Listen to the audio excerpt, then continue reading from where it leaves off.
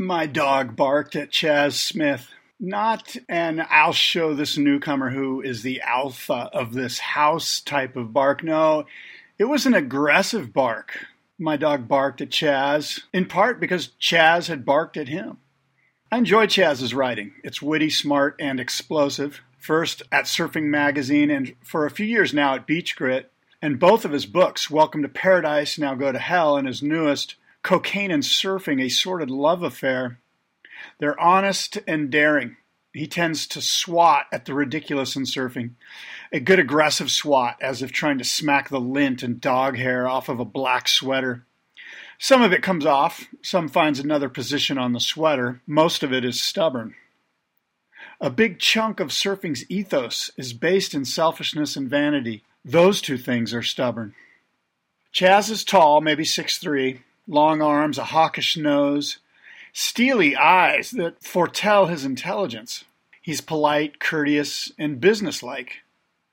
My short visit with Chaz also suggested to me that there is humility, a willingness, an open-mindedness, a kindness. When Chaz left, my dog sat comfortably. He did not bark. The Boardroom Podcast interview with Chaz Smith. Let us begin.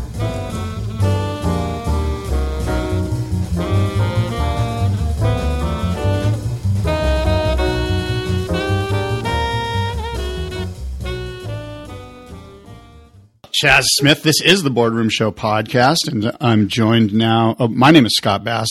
I'm joined now by Chaz Smith, who's the author of Welcome to Paradise, Now Go to Hell, and his most recent book, Cocaine and Surfing, A Sordid History of Surfing's Greatest Love Affair. Chaz, welcome. Thank you so much for having me.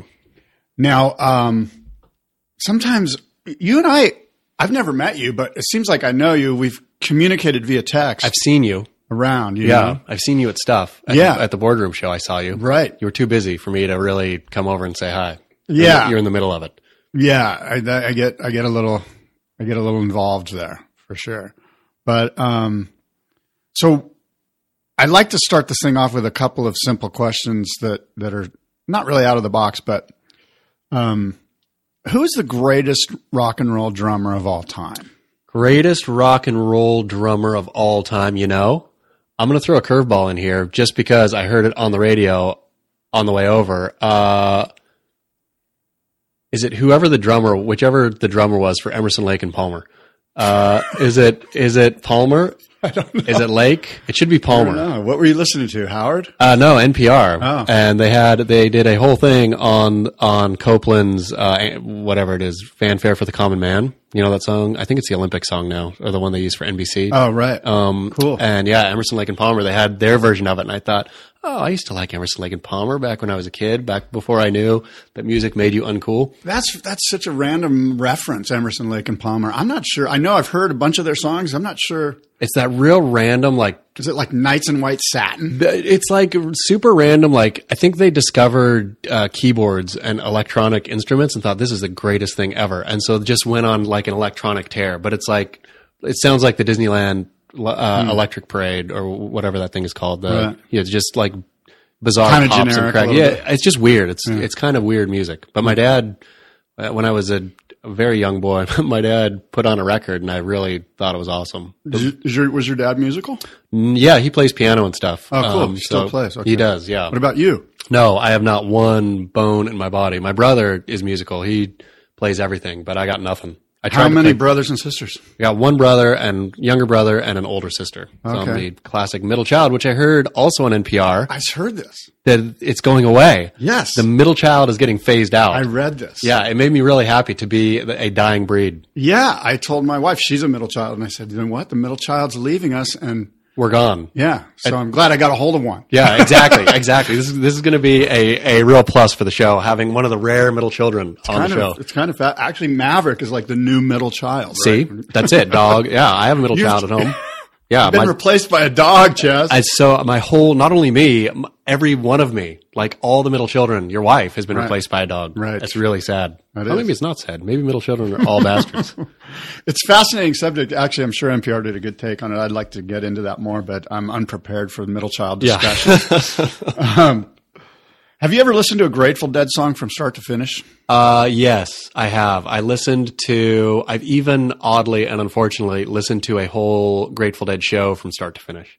So it was unfortunate. It was, yeah. Are you a Dead fan? No, I mean, I'm neither. I mean, I just threw the question in there because I thought you'll find out a lot about a person's musical taste if they're like, hell no, I would never listen to the Dead, or they go, yeah, I love the Dead, I've been to 15 shows or whatever. So I went through a Dead phase, I think, where musically I liked it. Probably would have been right on the heels of the Emerson, Lake and Palmer phase. But yeah, I fell out pretty quickly. So I'm a real middle of the road. Like, I understand when people like the Dead, I understand what they're liking in it. And when you're people, not anti. No, and when people hate the Dead, though, I totally understand why they hate them. Yeah. So I feel I'm taking the middle child position between the hate and the love of the Dead. Just right in the middle of the teeter-totter. It's kind of a fascinating group of people because there's this whole capitalism thing that surrounds it. Like, yeah, I'm going to the Dead show. I'm going to sell T-shirts and like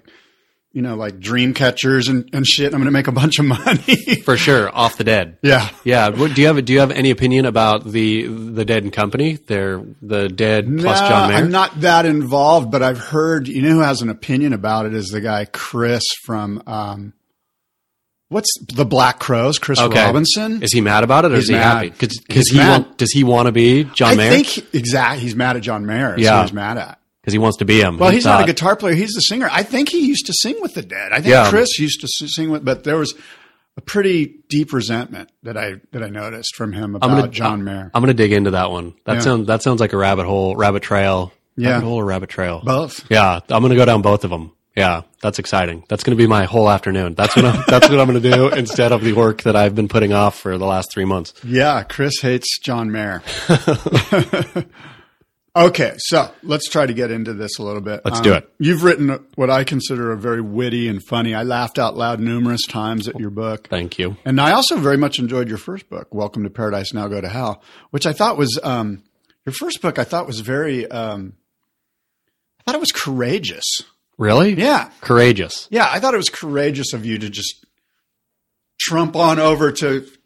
Is that a word? Yeah. I just used Trump, the president's name, as a verb. But you walked over to Eddie Rothman's house and just basically said, here I am, and the dogs came out and the whole thing. And that's kind of ballsy. I mean, yeah, like I remember knowing, okay, so like I pitched the book, right? And I knew that I was going to have to, like, in my mind, Eddie Rothman is, the entire North Shore. Like, it's all summed up with Eddie. And I don't know, I don't even know if kids these days, if he's that much of a enigma or like a presence, like an anxiety. Exactly. to the young kids going over. Yeah. But for me, reading the mags and all that growing up, that was it. There's this like specter of Eddie Rothman and the Black Shorts and all of this. So I knew that when I was writing the book that I was going to have to go talk to him. I remember the day that it finally came where I thought, okay, this is it. I gotta, and I did. I did feel like, okay, I gotta put on my big boy pants and go do this thing. And who knows how it's, if he'll just knock me straight out or if I'll,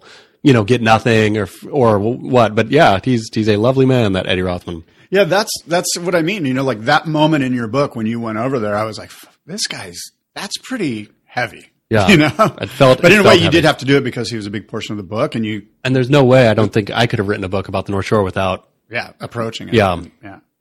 Well, great book. And this one, I mentioned Cocaine and Surfing, a sordid history of surfing's greatest love affair. A major theme of this book, in my opinion, is honesty, or the lack thereof, really, within the surf world. If the surf world, Chaz, if the surf industry, if you and I, the surfers, the WSL, if we would acknowledge the connection between surfing and cocaine, the truth would set us free. And if we don't, then we become complicit with the Disneyification, the NFLization, the Paul Speakerization of surfing. We've hidden from the truth, the dark truth perhaps, but the truth nonetheless, the dirty side of our history is important because it is the truth. How do you feel about my assessment of your book? I completely agree. I mean, and it was kind of setting out to write this book. I didn't know, like, initially I wanted to kind of glorify cocaine. I was like, big deal, right? Like, who cares? People drink and they smoke weed and they have no problem talking about it. And there's no, there may be some stigma attached to it, but not this crushing amount. So I thought, what's wrong with cocaine? Why can't cocaine be, why can't we just all admit that we use cocaine? And, or people who like cocaine, why can't they say they like cocaine? And in surfing, where it's omnipresent, why can't surfers just admit it?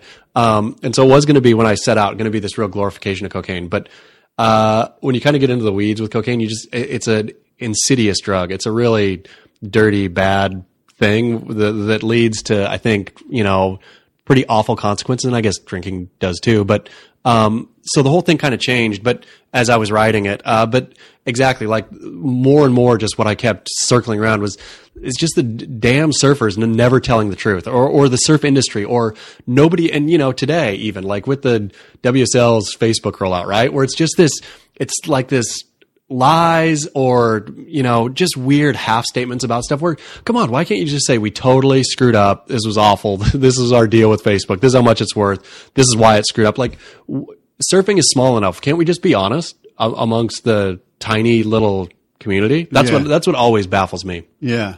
That's actually an interesting question. I think surfers can be. I think you and I can. I think when we're in the parking lot or wherever we are, if we're at the coffee shop and you run into a guy, there's a lot of honesty.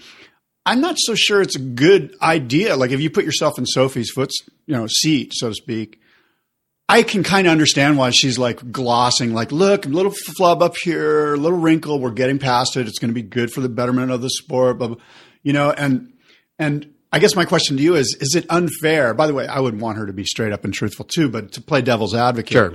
Can't you see her side of it? Like, she's the CEO. She's looking up at Dirk Ziff going, please pay my check next month. Here's what I need. This is the smart move. This is the move that a CEO would make, and it's a bummer. You and I would love for her to say, God, like you mentioned, we really messed up. But anyway, what are your thoughts on that? Do you kind of understand a little bit where she's coming from? I understand, that she's doing the thing, the corporate business thing, the proper thing to do, and all that kind of stuff. I just think that surfing as both an industry, and I don't know what their viewership numbers are, but I can't imagine that they've gone up much. I'm sure it's pretty static. Like, the people who watch pro surfing, right? And I think the surf industry itself clearly is in, its 30-year apocalypse now, where it's just been circling the drain. It's not getting better. There's small success stories within the surf industry, I think, but generally, even though the world's economy is on a whatever it is now, 10-year, whatever, growth clip, the surf industry is still just tanking. And so why not just reassess and say, hey, look at, like, our viewership numbers are flat. The industry itself is just honestly, one more circle of the toilet away from going entirely down the drain. Why not try something new? Why not just, it would be groundbreaking. And I just don't see how they could fail any more than they're failing, to be honest. I mean, not that the WSL is a failure, but I don't see the big markers of success, right? Do you? I mean, when you watch it, do you think, okay, this is a total going concern. This is a successful, small American business. That's I've never really looked at it as, do I see it as a success or not? That's kind of an interesting way to look at it. I solely look at it from a consumer standpoint. Like, I'm somebody that's going to consume this product. Sure. And from that standpoint, because I already had Facebook, I was kind of like, yeah, I could see how it would suck if you didn't have Facebook, but I'm already involved, sadly, with Facebook. And so from a consumer standpoint, the product's gotten better since they took over. But since they took the new the regime. ASP. Yeah. 6 years ago or For whatever. sure. Yeah. They've made changes. They've been open to changes. They haven't been completely stubborn. Along the way, there's been nightmares. I would suggest to you, recently, there's been some downfalls, like no pipeline. To me, that's just like, you've got to be kidding me. Yeah. Like, that to me is like one of the biggest issues. Well, really, there's no pipe. And no contest in coastal California, right? Or no CT event. Does that not bother you? That doesn't bother me too much. You don't care about trestles? I don't really know. I mean, it's a great event. It's a great location for an event. Yeah. I mean, I guess I need to wait and see how I feel after it's over with, but. So as a product on the consumer end, I agree too. Like, I think the product in, the streaming and all that stuff that we take for granted, kind of the fact that we have, the heats on demand, all these things, they made a great viewing experience. And I don't even mind the Facebook thing at all personally. Like, whatever, if you want Facebook as your partner, then have at it. That's fine. And people who bitch and moan about Facebook stealing their data or whatever. I mean, it's starting a, lurker Facebook account is about as easy as anything, right? I mean, it's easier than probably downloading the AS or the WSL app. I don't know. It just seems though that I did totally agree. The product is great. I just don't see any more people logging, right? I mean, if the whole goal is to grow the audience, I don't see the audience growing. Yeah. I'm not sure if the audience is growing or not. And again, I'm kind of like, I guess I care if the audience grows or not. I know I'm tuning in. I hope it continues on. I kind of see that.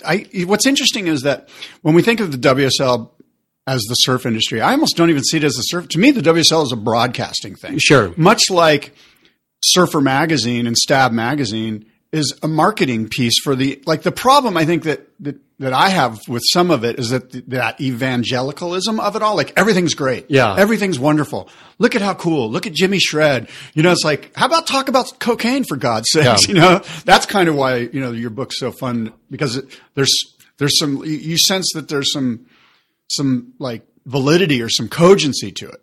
I mean, that's to me, a true story is always more interesting than any kind of PR spin, which I think you hit the nail on the head. It feels like the WSL, and I agree that it's not the same as the surf industry. The surf industry is the surf industry magazines or the publications. What is the surf industry, if I may interrupt? Because I have that down the line here in my questions, and I'm interested in what you think the surf industry is. What does it consist of? I made it so like absurdly specific in this book, right? Where, I think I can't remember where I go on and basically say you have to either have worked for a brand or one of the magazines or da-da-da. Like I really make it specific, but I think there's something, the surf industry to me, is, it's a good question because what is it? What is the surf industry? It is, simply I think I'm going to lump them all in together. I'm going to say the brands, the publications and the WSL, and that's pretty much it, right? And it's the people working at some level with one of those things, right? Either commenting on it or actually have a job or, the coaches of a surfer or whatever, like the surfers themselves. I think that's it. I think it's specifically there. And I don't spread. Is Red Bull part of the surf industry? I don't think so. I think Red Bull. So caffeine drinks are out. I mean, I think if there was one that started specifically for surfers and, marketed to surfers, then I would say, okay, that's the drink, right? And Red Bull does that, markets to surfers. But Red Bull to me it's just like if Coca-Cola made Coca-Cola owns Monster and Coca-Cola is, not part of the surf industry. I think it's just too big. Monster? No, Monster. No, yeah. Monster's just right. Yeah. But if one was specific to surf, I would say, what's one of the beers? I'd say Balter beer, one of those. That could like St. Archer or Balter? Those could be in the surf industry. Those are surf industry beers. I'll include them. Okay, that's interesting. That's specifically started by surfers. Is way narrower. What is your view? My view is the surf industry is anything that has to do with riding waves because that's what surfers do and that's what surfers care about. They care about waves and the equipment to ride them with. Yep. Everything else is just like, okay, yes, surfer bubble gum, whatever. I don't care. I'm going to drink any beer, by the way. I don't go, I'm a surfer, I got to go drink a Balter. Maybe there are some that do that. Sure. But my thing is boards, equipment, wetsuits, gear, whatever I need to go do that, and it maybe it heightens my enjoyment out there. So no software for you. I mean, no clothes at all. But surf trunks like Hurley's Phantom is high performance trunk that I think probably helps me spread my legs wider or something. Sure. Do you surf in the Hurley? I do not. Do you have a favorite trunk?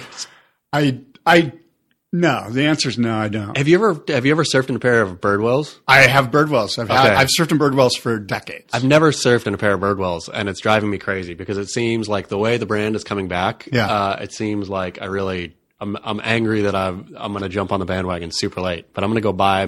I think you should. I'd be interested to hear what your commentary is after like 3 months of wearing Birdwells. Okay, because there may be. They can kind of chafe you a little bit. Sure. They're pretty, like, after you wear them for a while, they can stand up in your trunk, without, like, they don't lay down. They're just so stiff and hard. That's me because I don't rinse them out or wash them. Of course. I just throw them. I would never either. But, like, I used to surf in Caton from time to time, and I used to love kind of, not the chafe I didn't like, but I almost liked feeling like, okay, I'm a tough surfer. I'm wearing basically a canvas short. Yes. And if I keep surfing, I'm going to get nice leg calluses, and that's going to be pretty awesome. And I'm going to have giant trunk calluses. That's kind of the Birdwell experience. Yeah. Okay, good. Right? I'm excited. I'm excited about my calluses. Yeah, my thigh calluses. Maybe, do you have to wear like a Speedo underneath?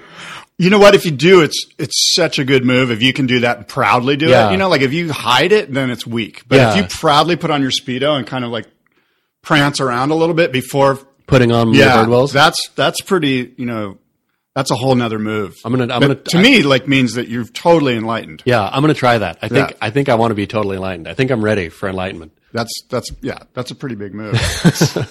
Getting back to your book, you lay the foundation for this love affair between surfing and cocaine with this historical moment, both in the context that it took place, you flying up and meeting Matt and having Matt explain to you, you were asking Matt about the Peruvians.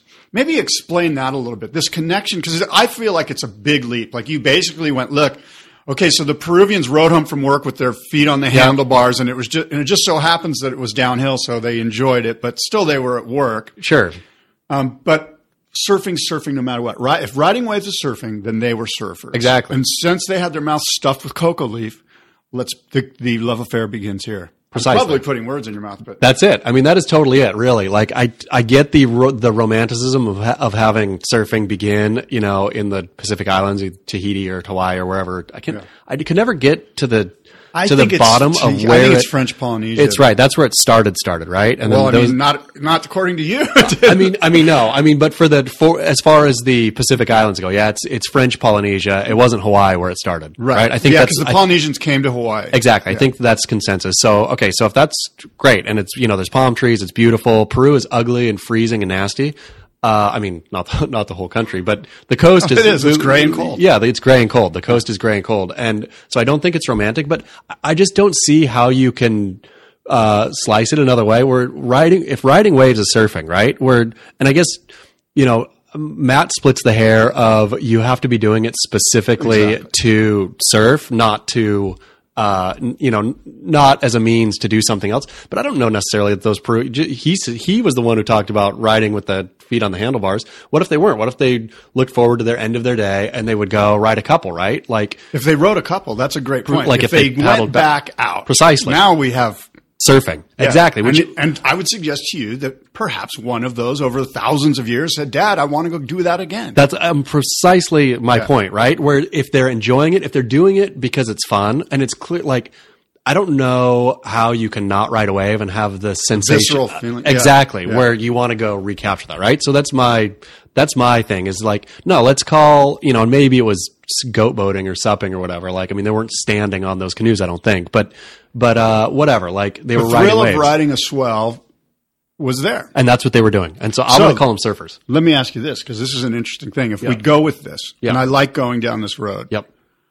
Couldn't I argue that Vikings were the first surfers? Couldn't I argue that way, way, way back before then, the first guys that were getting into boats and sailing around and pillaging and stuff, when they came back with their goods, it's conceivable that as they entered the bay, they rode a swell off of the pass and they went, wow, this is...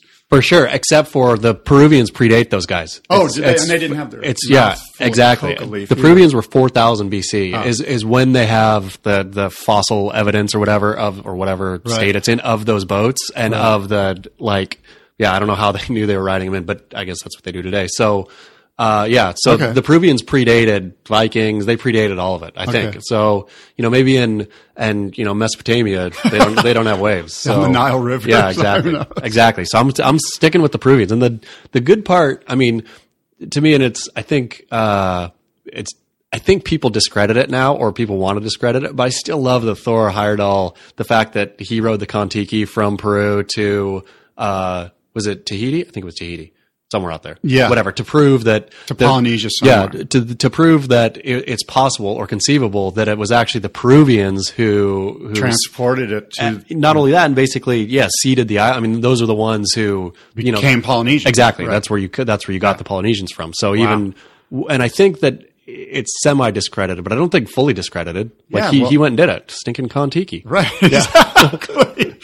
No, it's fascinating. Actually, this part, there's a lot of history in your book. And in many ways, it was kind of like, I don't want to say the dirty history of surfing, but there's decades throughout your book where I really felt like, God, this is a pretty good history lesson. Like if you were just reading it, you could really kind of get an understanding of, from, I don't know, 1950 on. And God bless Matt Warshaw. I could literally sit with his history of surfing and just crib him, and I'd apologize after. And like while I was writing, I was thinking, damn it, I'm like, basically riffing all the historical parts, or not all of them, but most as they relate to surf, I'm just riffing on Warshaw. But then I was thinking, but he did all the work. Like there's nothing else to discover in surf history. Like he went out and became the surf historian. You wouldn't be the first. No, I mean, of course, everybody, that's what I feel. And there's nowhere else to go. So I figure, okay, I'll do a DJ remix of surf, the history of surfing in here. And certainly through the prism of cocaine and surfing. I mean, exactly. All of your history pieces have to do with, whether it be Hackman or Dora or whoever. Yeah.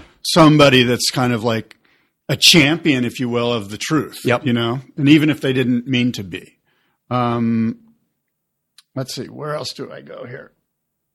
Oh, the other thing is it's sort of a memoir. In some regards, I mean, there's a lot. I learned a lot about you, through the book. It's funny. I think people think that I'm pretty narcissistic because I always write about myself. The real truth of the matter is, it's difficult for me to attribute feeling or emotion to other people or opinion, right? Especially about things that are where the subject matter is touchy, like cocaine and drugs. Like people will not want me to put ideas or things in their mouth. So like it's way easier for me just to take it on, right? So okay, like I don't care about being the bad guy. So I'll shoulder whatever needs to be said. It's easier for my character to say it, or because it's not even a character, it's just me. But so it's easier for me to say it than to make somebody else say bad things, or it's little dirty secrets about cocaine. Well, and frankly, I found that most of it, if not all of it, was self-deprecating. It seemed like there was a search within yourself for the truth. You're like, damn it, I've got to get to the truth of this thing, and you sort of tie in the concept of surf journalism in this. Like, if I can't talk about cocaine and surfing, then there is no surf journalism. Yeah.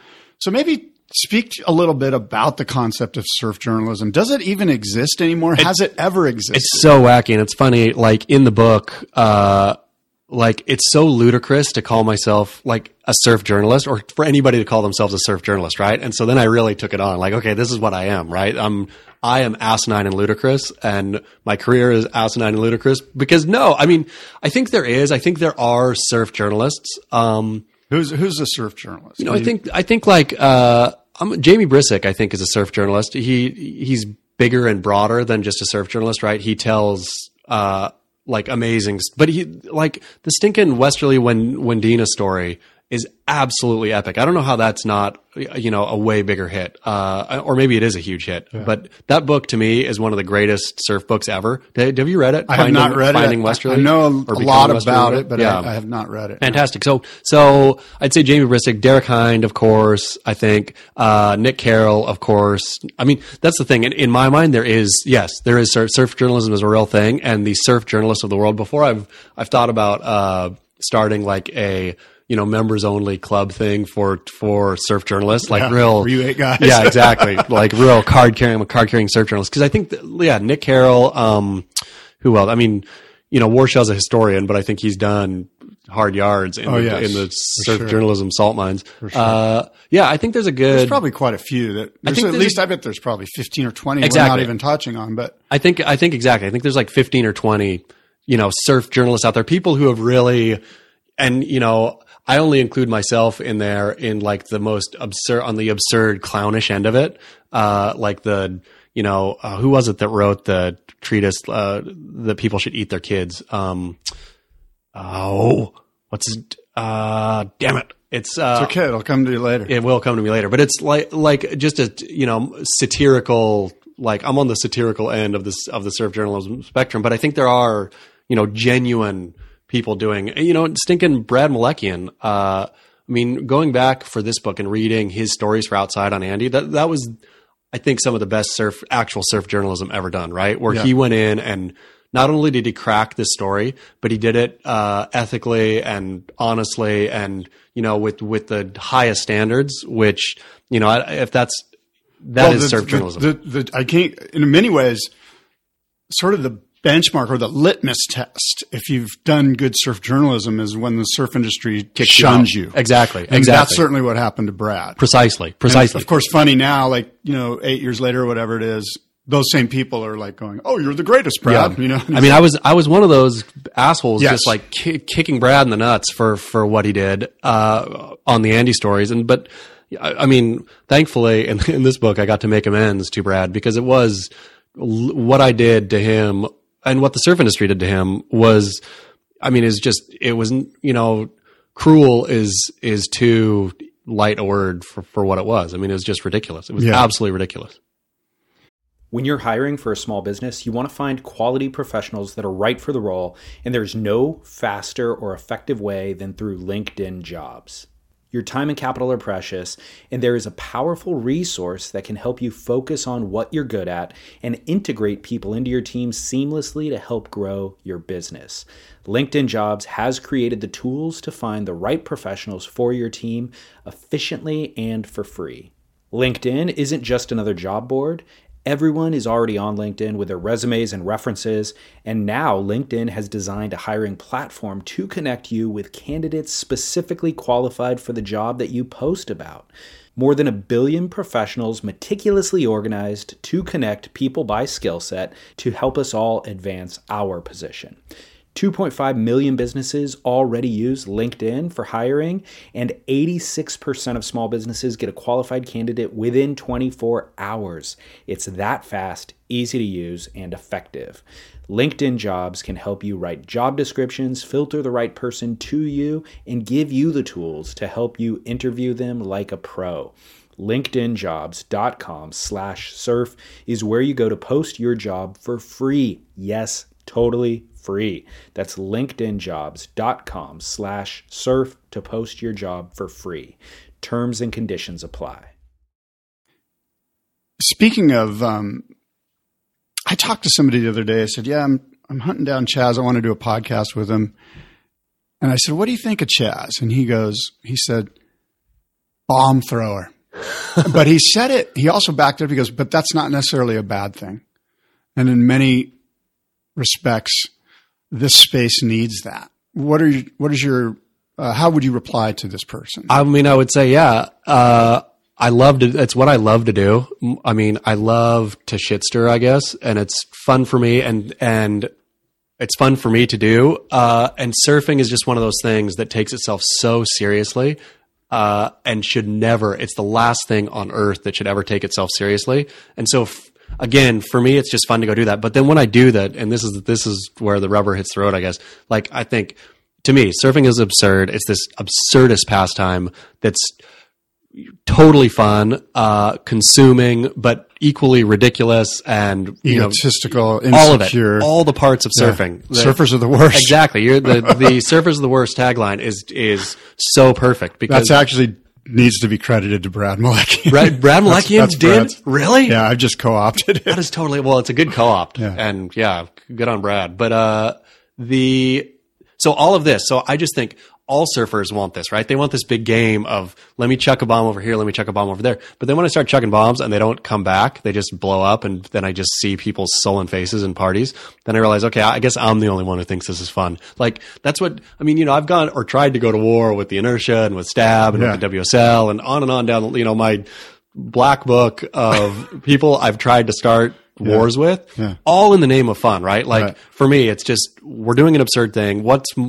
Why do we have to take it so seriously? Let's have fun and go back and forth. And then nobody ever does. So apparently I'm the only one. So my answer to it would be, I think it's a lot of fun. Apparently nobody else does too. I think a lot of people appreciate what you do and see it in that light. And, but of course, a lot of people put their heart and their soul, whether it's the right direction according to you and I or whoever, that's not really for us to decide. So when we do get attacked, it's like, I'm working really hard to be the worst, to be one of these surfers or the worst types. But regardless, look. I mean, I'm sure that like the Paul Speakers and Graham Staplebergs and all this of the world are just like, what? He's such a fucker. Why doesn't he stop? But I will say to all of them, why don't you play? I mean, that's what you're missing. This is all play. And when you have to me, blinders on, heads down, like trying Scowl. to create exactly. You're not enjoying any of it. And I totally get that, shock shit is not everybody's cup of tea. And, Paul Speaker does not want to, throw a zinger back or whatever, but why not meet with me at least? Right. I mean, my whole thing with Speaker, like as it relates to this was let's just sit down and have a talk. Like I swear I won't bite. And if somebody was brave enough like him or Stapleberg or whatever to sit down and have a chat, I would stop picking on him. Right. I would say what I wanted to say to them. Taking the power out of what you're doing kind of, right? And I just don't understand why nobody ever wants to have a chat. Yeah. They're missing out. I feel. Yes. Well, getting back to the book a little bit, Michael Thompson, you write, and correct me if I'm wrong here, but my feeling was that you write that because he didn't really give up his cocaine, that somehow he's on higher ground, that he held on to his lover. He didn't get rid of it through it all, no matter what. I think you used the word half measures. There were no half measures with him. Tell me about Michael Thompson, first of all, if I've characterized him correctly in regards to your book. And I know it seems that you hold him in very high regard, so please elaborate. I completely do. Michael Thompson to me is one of the, he's, not only iconic, but he's the one more or less who created, my ideal vision of surf when I was a kid, right? So when I was growing up, it was Gotcha that was, just popping, and I just remember going and just seeing it in the surf shop and the hang tags and all of it, and just thinking whatever this represents, I need to be part of this, right? And so MT kind of colored my horizon, and I think he did for all of the surf industry for at least deep into the 90s, if not the 2000s. His aesthetic and his vision.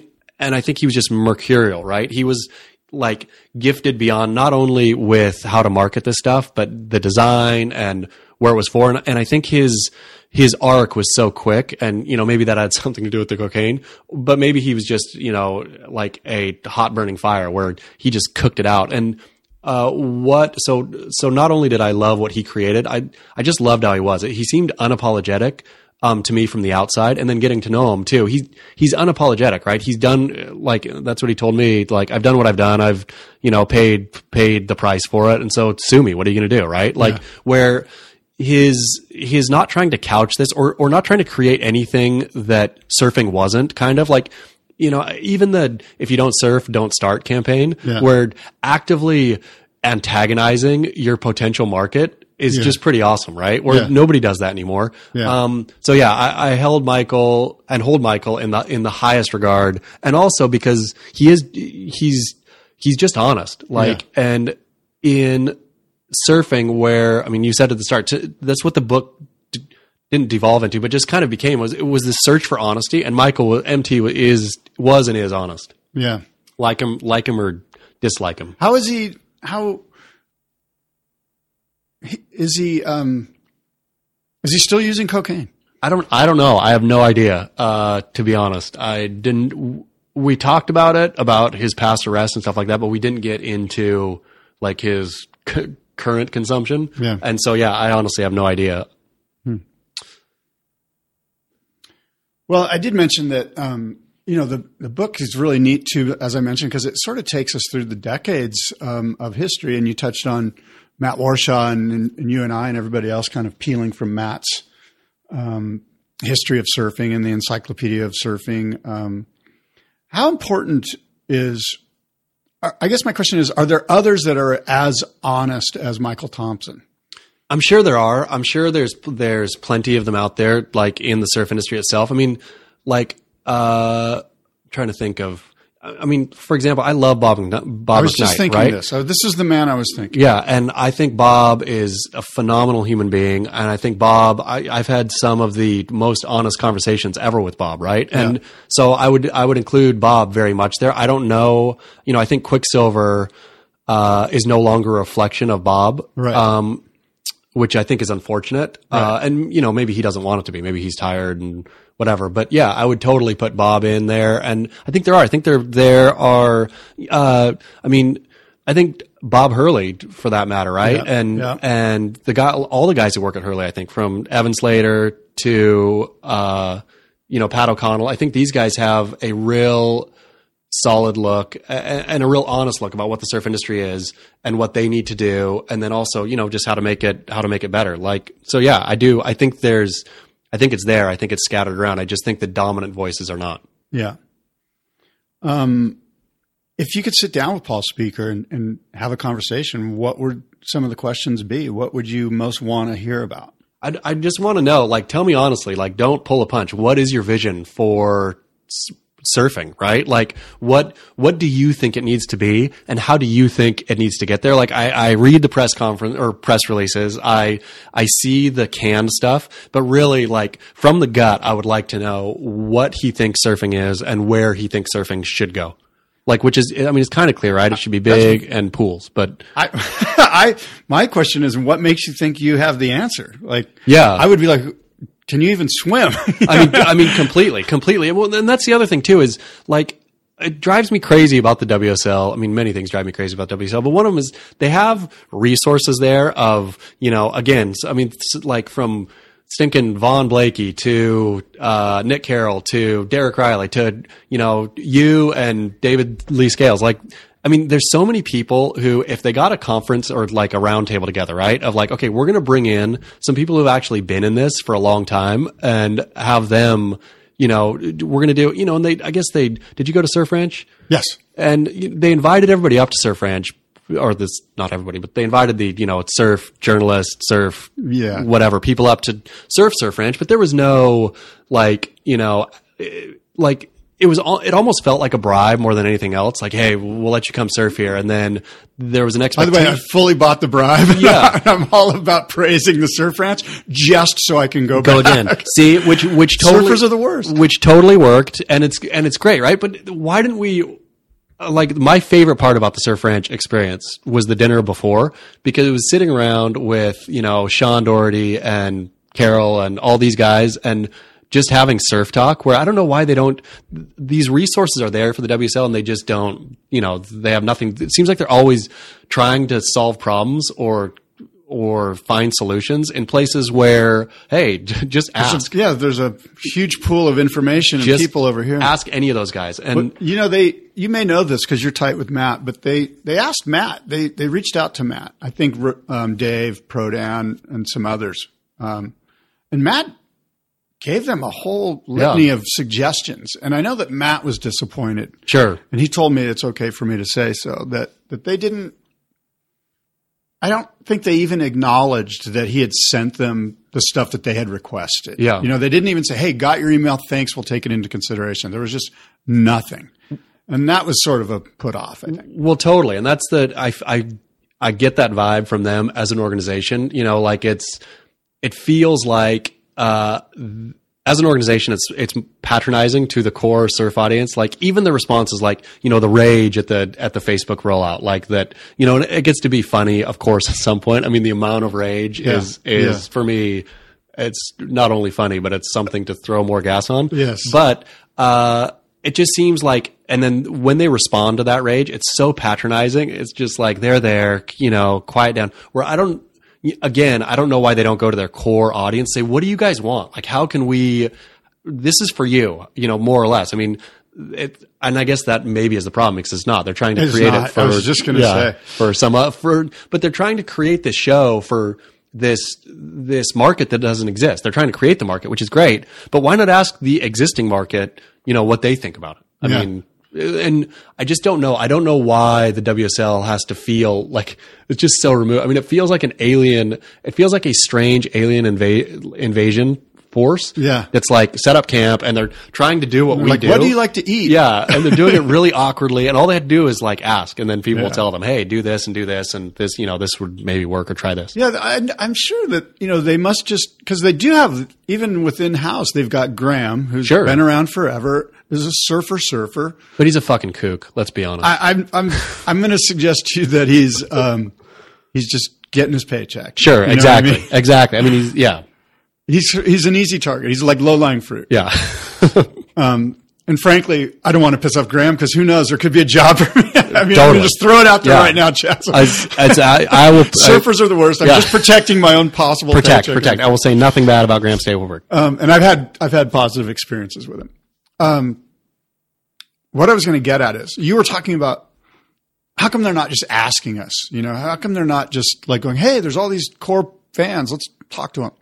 And I feel like it's because of this. I feel like Mr. Ziff is going, look, here's the deal. I've thrown a ton of money at this. My wife was all into it, so I bought it. And there was like a romanticism about 5 years, like, let's buy the WSL and make it great, Paul Speaker and blah, blah, blah, and woo, we'll make it unreal. And the women are going to get tons of money and it's all going to be great. And his beautiful wife was all involved in it. And I think the party, like, they got into like horses or who knows what their next little thing was. And the luster of owning the surf wore off. And now he's like, I got to sell this thing, but it's a loss leader. So what I want Graham and Sophie and Dave and all of you guys to do at the WSL is build this thing so that it's a viable business so I can dump it and, you know, maybe come out not quite as low as I am now. Sure. So to me, I see it as like there's just this big 5-year plan for Dirk to just go, I'm out. Just to get rid of it. Yeah, that's kind of the way I see it. And so what would you do? This is what I suggest you do. We got to grow our base. Yep. And it can't be the core base because the core base is only like maybe 1.8 million. And of those, maybe 10% are watching. And so we're only got 180 grand or whatever. You know, the numbers aren't there for a real business. So let's get in bed with Facebook because that's the quickest way for us to reach tentacles and have Chaz's mom and Scott's mom watch the WSL, right? Facebook. And what we'll do is after 2 or 3 years, we will then have, maybe we'll get to 3 or 4 or 5 million and we'll go, look, it's $60 a year. Yep. Now we've got a ton of money. We've got a viable business and we can go, the business is for sale. Is there anyone that wants to buy? Yeah. That's kind of the way I see it. I totally would not be surprised if that was moving forward what they were going to do. But again, to me, the steps they take are strange. Like, I just had a great email exchange with a guy who has done, I think for 3 years now, live sport. He works for, a different league. And with Facebook, and he says it's awful. Like they basically kill your viewing numbers. I read this. I saw this on Beach Crit. Yeah. I think yesterday or something. Yeah, exactly. Yeah. And they kill your viewing numbers, and make you pay basically, like exorbitant. So they tease you in and then they screw you? And then that's the way that that was his experience with the league. He was doing. And he's still doing it, and he says it's still the experience, right? That's what they do. Like they expect the league to pay to boost, but you can't boost live. And so it's all this. I think Facebook is, not nefarious, but I think also Facebook is trying to get into live sport broadcasting. Yeah. They see it, of course, in the day and age of video on demand and all that. The one thing people watch live is still sport, I think. And so you can guarantee that people are going to be sitting in front of their computers or phones or whatever. And that's valuable, right? To know. So I think that Facebook is compelled by this, but also Facebook doesn't really know what they're doing either. I don't think, right? They seem to constantly evolve. Like every year they're like, well, I don't know. Let's build cars. Yeah. You just never know what they're going to do. Sure. And I think if Facebook knew what they were, I think that the WSL rollout, and probably the smaller league rollouts that they're doing too are to figure out how to do it. And so then they can go do a deal with the NBA or, in the future is probably what they're thinking, right? So like, I guess if Facebook is promising the WSL, hey, we won't squash it. We'll let it go to all your fans and all that kind of stuff, or, it won't become part of the algorithm thing. It'll be like, anybody who we're opening the stream. Everybody will see it, whatever. Then sure. Then they could grow their numbers, I guess. And then from there, they could do a subscription model. How much would you pay a year? $60. $60? Yeah. That's like $5 a month, and I'm getting like 9 or 10 events. And $5 a month is nothing for a guy like me, and I think most of the audience can handle $5 a month. Sure. Plus, my own, my son's going to watch it with me for the $5 a month, and I'm going to get a special. I'm going to get Jaws and Mavericks, and maybe that Padang event, and I'm going to get 12 events for $5. ENT, a company just tried to do it with Street League skateboarding, I think, and I think it was $80 a year was the initial, it's more or less the same. Yeah, exactly. And it was like for all this skateboarding, not just the Street League events, but all this other content. I think they could honestly not sell one, and so they dropped the price to $40 And I think it's still I don't know what their business is, but it doesn't seem like it's going well. That's fascinating to me because what it does is for me, I have this one of my sort of tenets is that the waves are the stars. Yeah. I don't even care. I put Jamie O'Brien, I don't put Chaz and I in 8-foot pipe. I'll watch it. Totally. And so that's something that the Street League doesn't have. Like the Street League's like, yeah, we're going to the Chula Vista skate park. And it was like, I've been there a million times. It all looks the same. I as can get whatever clips skate of park. skaters anywhere, just as I guess you and I can get clips of surfers, but it's sort of the unknown. I totally agree that surfing is a different thing. And Okay, we're good. I don't know necessarily that the WSL even knows their own audience, right? Which is, I think they're making a big deal, or they did make a big deal in the kind of the Facebook debacle, about how they're trying, they're doing the best to provide this free, right? That was like big first sentence of, we're sorry, we're trying, you should be sorry, actually. We're trying to do you a favor by doing this for free and you're kicking us, right? Was the tone. I don't know that surfers care if it's free, right? Their core audience, and again, it just comes down to what are those numbers, right? But I totally agree with you that, I think people would pay $60. I think the entire core audience, and let's say, how many people would have to pay $60 for it to be somewhat valuable? Well, if there's 10 million, you're looking at 600. Is that 600? That'd be $600 million a year. So let's just say there's 1 million. That's $60 million a year. Yeah. Which is pretty good, right? I mean, that offsets a ton of cost. I think the rumor is they spend $50 million, or they did, not anymore. If they could get 1 million subscribers worldwide, that seems doable. Sure. So why not aim for that? But to do that, again, you'd have to focus on your core, right? Because it's your core surf fan is going to be the subscriber, not the mythical, Well, I think the reason is that, again, if they're trying to build it to a business that I can now go, hey, look, my business is for sale. 60 million is not that enticing to to whoever, whoever would buy it. But what if Red Bull already reaches those million guys? But what if they really did shore it up, right? Where it was, okay, now we've taken care of the base, right? We have this solid million. Not only are they fans, they're fans to the point of paying real money, $60 a year, which is, I think, real money. To watch this thing. So now that we have this, now let's go find our mythical, let's bring people in to this experience. Why? It always seems, and surfing, I think, once the companies started going public, and, the idea of $1 billion evaluations and $2 billion evaluations and, this unsustainable growth, that's when I feel the surf industry started only marketing ever towards this mythical person of, this ideal. My mom and your mom. Exactly. Right. And they're continuing to me, the WSL is continuing to make that mistake with marketing to, even like this stinking, ambassador of Stoke and Leisure kind of thing, right? Where, I mean, it's widely laughable. I don't know that anybody and I think the kid was, cute and did the best he could and all that, but it's things like that where that must have been a field day for you. I never, I don't remember reading anything you did in regards to him, but it was so ridiculous. That's the thing. I didn't hammer him because he seemed like such a likable guy. Yeah. Where I was like, okay, but just the concept of it. Yeah. Who is that appealing to, right? And I would love, maybe the WSL would say, oh, it appealed to everybody. We had, X amount of traffic on his feed, but it seemed like they buried him pretty quickly. So clearly I don't think, or it doesn't seem like it worked from. No, you're right. It seems like somebody got in there and said, hey, look, there's a bunch of people moving to the coast with expendable income. Yeah. That's going to be our market, and they buy wave storms at Costco, and that's your guy. Let's go get that guy. And that guy's going to want to be the ambassador of Stoke in Hawaii for 4 months. Totally. And he'll draw in more people like that who are like, wow, this is a dream. Again, and I know surfers are the worst. And maybe that's just it. Maybe the WSL doesn't understand that and doesn't realize that. And so is always trying to market towards this positive, where if they just went totally darkly negative, just say, all of you suck. We hate you all.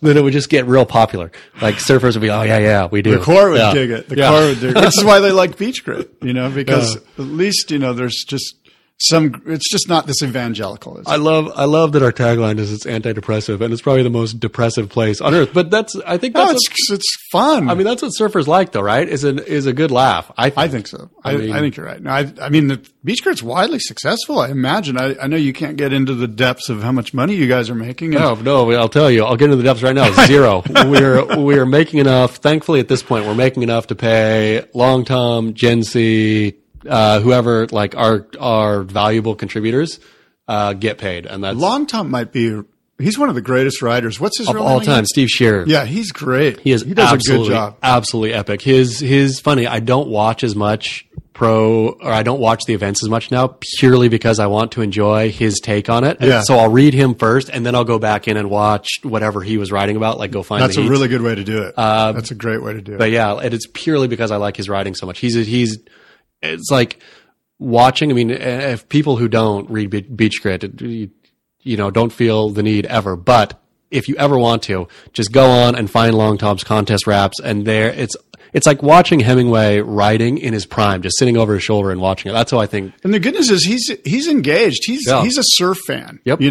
But he's unapologetic. In other words, he's not going to evangelize. No. That's the thing is I think he's a bus driver, right?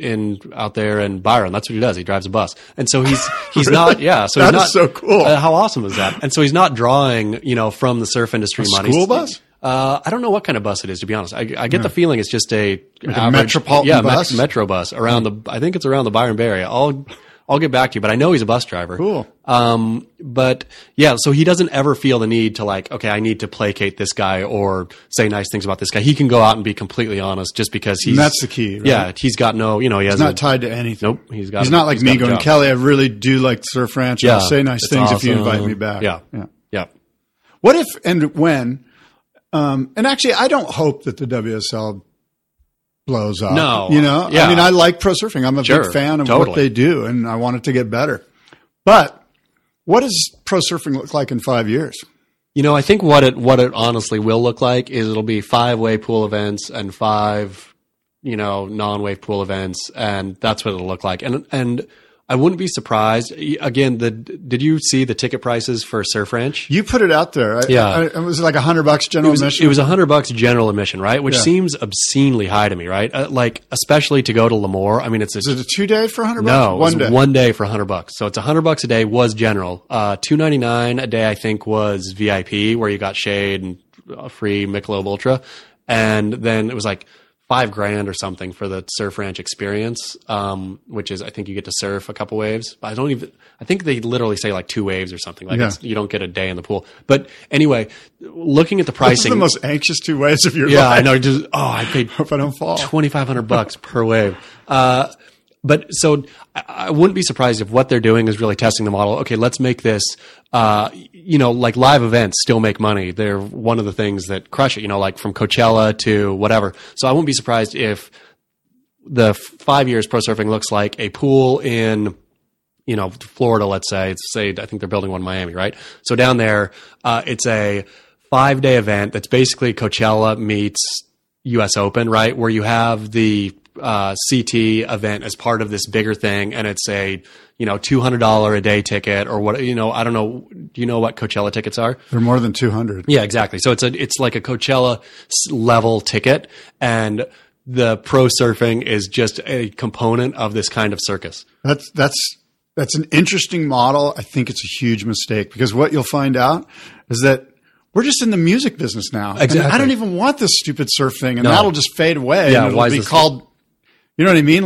Well, that's the thing is I think there's a real honest. I mean, remember when beach volleyball was the biggest thing ever? Yes. And beach volleyball, Massimo. Exactly. And it was. I think pro beach volleyball was bigger by far than surfing ever 1986. was. At its height was like right. a massive business, and it not only did it crater the business. And I was just talking to somebody who was part of the beach volleyball or was a pro in the circuit, and he was like, it was amazing, right? But I guess it was all run by pro beach volleyball players, so the thing they didn't know how to do business, so it just cratered in itself. But it's not like it became something else, right? It's not like, okay, now there's another tour. It just went away, which I could honestly see surfing. I mean, that was bigger than surfing, I think. Yeah. Went entirely away. And I could see that happening with pro surfing too, where it's honestly just a couple specialty events again. Yes. And there's no, like the idea of the dream tour dying, right? Where you go, like it used to be, you go surf at Pipe, you surf a contest at Pipe, you surf a couple contests in Australia, you surf here and there, and the person with the most wins at the end, whatever wins. Yeah. But yeah, I could see it going away. You know what I would pay for right now? I would pay like $30 right now to see a 4-man heat, 2 hours long at Pipeline with Jamie O'Brien, Jack Robinson, Kelly Slater, and Gabe Medina. Like why isn't there a Red Bull out there that's just like going, oh, by the way, let me back up. I know that some of those surfers I mentioned couldn't do it because they're affiliated with the WSL, but I don't care. Sure. You could get Jamie O'Brien, you could get Jack Robinson, you could get, or let's just throw out the non-compete. I mean, I don't understand why all of the surf contests are not invitationals, to be honest. I mean, I don't know the way golf works, but do you have to, I mean, clearly there's like a QS for golf, right? Yes. So very similar. So to you gotta come up through and then, but, how does golf, I mean, I guess they're just there. I'm stumbling here, but no, that's all okay. to say, it's just like the QS. You got to build up points. If you get enough points, they take the top 10 guys and they get tour cards and they go on the main tour. Like they should have a QS thing just for fun, I think, or whatever, like for people to make a name for themselves. But I think it should all be invitational. I think if you're popular enough, if people want to see you, Jamie O'Brien, if people want to still see Jamie surf Pipe, which I think most people would, he should be at every event, right? Why have the events, every Pipe event? I don't want to see him at Trestle. Precisely. Yeah. He should be at Pipe though. Like what if every stop was, more or less invitational? You have the best people for those waves, the people you want to see, and then you seed the stinking heats too with the heat you want to see, right? Like I want to see Medina just 2 hours, John John. And you're tuning in for 2 hours. Yep. Let me put on your TV production hat. You're an executive producer. Yeah. You got to make money off of this event. Somebody goes, okay, look, we're going to have an event at Pipeline. Who are the 4 guys in the heat?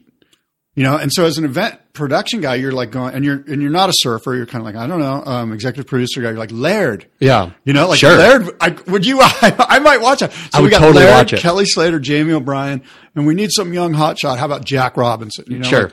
That's kind of interesting. Now Laird's that's kind of out there. But I would totally watch that heat, wouldn't you? Yeah. And I wouldn't even feel like it was a total abomination of the thing I love. I mean, that's the thing. No, I wouldn't even feel 8-foot pipe. Yeah, it's 8-foot pipe. And I would be excited to see how Laird stood up against, I would completely tune into that. Yeah. And I'm just dumbfounded that this hasn't already happened. I don't, what's stopping this from happening? I do not know. I think that the surfing, for my opinion at least, where it goes really wrong is when it considers itself a sport. And absolutely. And to have a sport, then you have to have like a fair and legitimate way to crack in, right? And then once you've done what you're supposed to do and get the points you're supposed to do, then you have to go, you go on to this CT thing. But to me, that's where you're going wrong. And from the inception, right? Like I don't want to see a bunch of, even if they're awesome, I don't want to see a bunch of no-name Brazilians like clogging the entire CT, right? Yeah.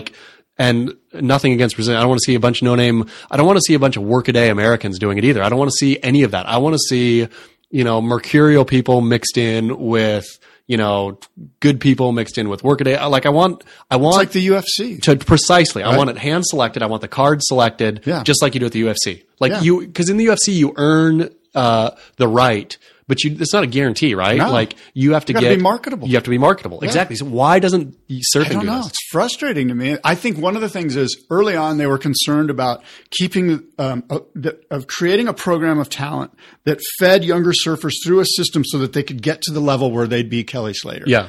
And that model, as you mentioned, is stupid. It's archaic. Yeah. Like how about there's some hot kid that rips down at lowers. We're putting him in the event because he's proven his chops. Well, even the kids who aren't contest kids and aren't about to do the whole slog, right? But would be even stinking Craig Anderson, right? I'd still like to see. I mean, I saw Craig in an event at Margaret River once. I bet it was horrible. It was awful, but he was so funny. He went out and he was like, "Oh, it was at Main Break," and it was just, I think it was big and. See, he's one that I would say I would, if I was a TV, if I knew what was going on, I'd go, I don't want Craig Anderson. Sure, exactly. Because I know he's not competitively geared. Precisely. But throwing him out there for a minute even was more fun than watching some kid who was going to actually do good, right? Some 3 to the beach kid. Exactly. It's kind of boring and vanilla. And that's I think with the way that the qualification stuff goes, I think if there was surprises in there, it would be like, oh man, this kid came out of nowhere. Well, like, I think that happens in basketball a lot, right? Where the top 5 draft picks are fine usually, but sometimes they do whatever. It's the guy who was drafted in the 3rd round, or, even like some guy from Lithuania. Exactly. Like, and then guy's sinking threes all day long. Exactly. Everybody's shocked and surprised. That happens in basketball. That does not happen in surfing. Like, we've all seen these kids from birth till, whatever surfing. And so it's not like somebody blows yours. I guess. Well, it used to happen, as you may recall. Martin Potter is a great example. Exactly. He absolutely ripped, and everyone in South Africa knew it. But it was 1981 or whatever. And totally. there was no social media, so they're like, wow, this guy just beat Sean Thompson 2 times in a row. Yep. But I think I wonder if you could go down and pluck some kid just shredding in Rio or something, and throw him in a heat and have him just blow up on people, right? If you were looking, instead of saying, okay, you got to do this qualification thing, if you just started throwing untrained people into heats, if it wouldn't be fun. I think it depends on the wave. Like, I think it's certain waves, like monstrous, mean, radical waves. You can find a hell charger guy that's just you could find some guy that's like a bricklayer in Western Oz. That's like 30 years old that just is known as the charger guy, and go, guess what? It's 12 foot of Chopu. You're in this heat. And he'd probably like, I'll give it a go, man. Yeah. And he'd go. Which would like, be that would be kind of cool. See, I thought about that before too. Having the like blue collar surf tour also, where you do have all the brickies and plumbers and all of just the workaday guys go out there and have a minute in the sun, right? Like, give them a proper like carve out heat at Chopu, where it's like, okay, we're calling off the CT because we're going to throw the workaday guys out there for a minute. I would watch that. I would love every second of that. Guys would just be getting hammered, watching like, the tactics from like totally unsophisticated people or people who aren't used to it would be really, really fun to watch, I think. I agree. And I'm sort of dumbfounded that there's not some company out there that's sort of loosely trying to figure out the surf space that's not like. And Red Bull always comes to mind because they got so much they have the money. money. Yeah, they have the money to do it. Just do a specialty event, and they do already do specialty events, right? But they still have this sort of veneer of they're being controlled by the wrong people. I mean, Red Bull, like, it just feels like a different version than the WSL to me. I mean, well, the problem with, I think, as I think about it, Chaz, is that Red Bull has team riders, so it's always like, oh, our team guys are in it, Yeah, I don't want that. No, you'd have to have a Rebel tour would have to be unaffiliated to any brand or any. I mean, I guess it could be. What if it was like smokeless tobacco? That would be perfect. See, surfers like smokeless. Surfers like to chew. That would be great. That's a good idea. The way they have to surf with a chaw in their mouth, everybody puking in the lineup. Have you ever tried to surf with chew? No, but the one time I did try it, I did puke. Yeah, it's a guarantee almost. Not good. Well, Chaz, we've covered a lot. Cocaine and Surfing, A Sordid History of Surfing's Greatest Love Affair. I bought this book. I think it was on Yahoo or Amazon, or where did I buy this book? It's Amazon. It's everywhere. It was on for early pre-sale. I pre-bought it. Did it come late, even though you pre-bought it? It did. It sold out within the first 3 hours. I don't know how many maybe they ordered 20 and they sold 20 in 3 hours. But yeah, it's back in stock. Great book. And it feels like we've talked about a lot. I appreciate you coming on the show. Did we miss anything? I feel real good about it. It was a real pleasure to sit across the mic from you. Thank you. Likewise. Feelings mutual. Yeah, I'm going to say, I was really wondering who was going to be more handsome across the mic, you or David Lee. He's got the chop hop, though. He has the chop hop, but I think you have the bone structure.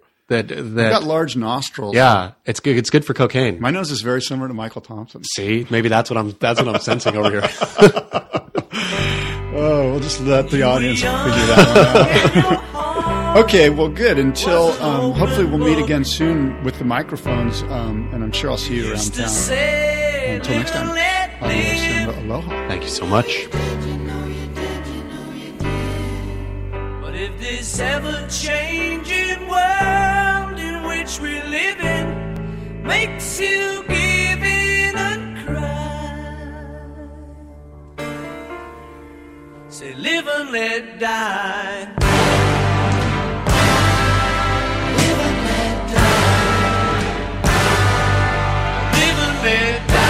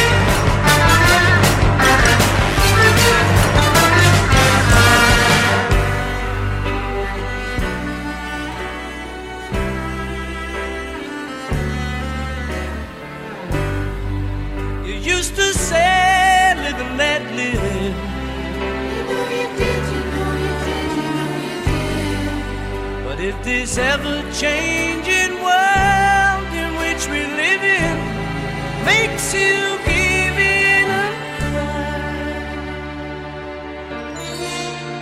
say live and let die. Live and let die. Live and let die.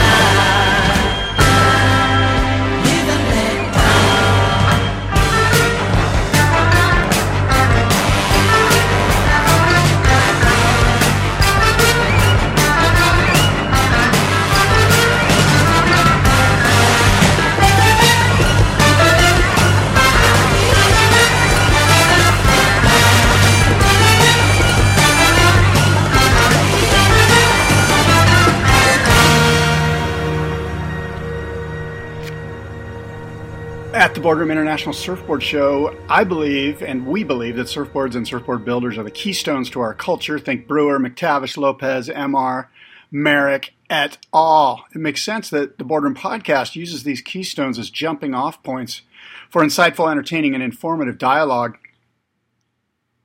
I'm hosting these long-form interviews with knowledgeable, insightful folk, and the podcast focuses on two things: waves and the equipment to ride them with.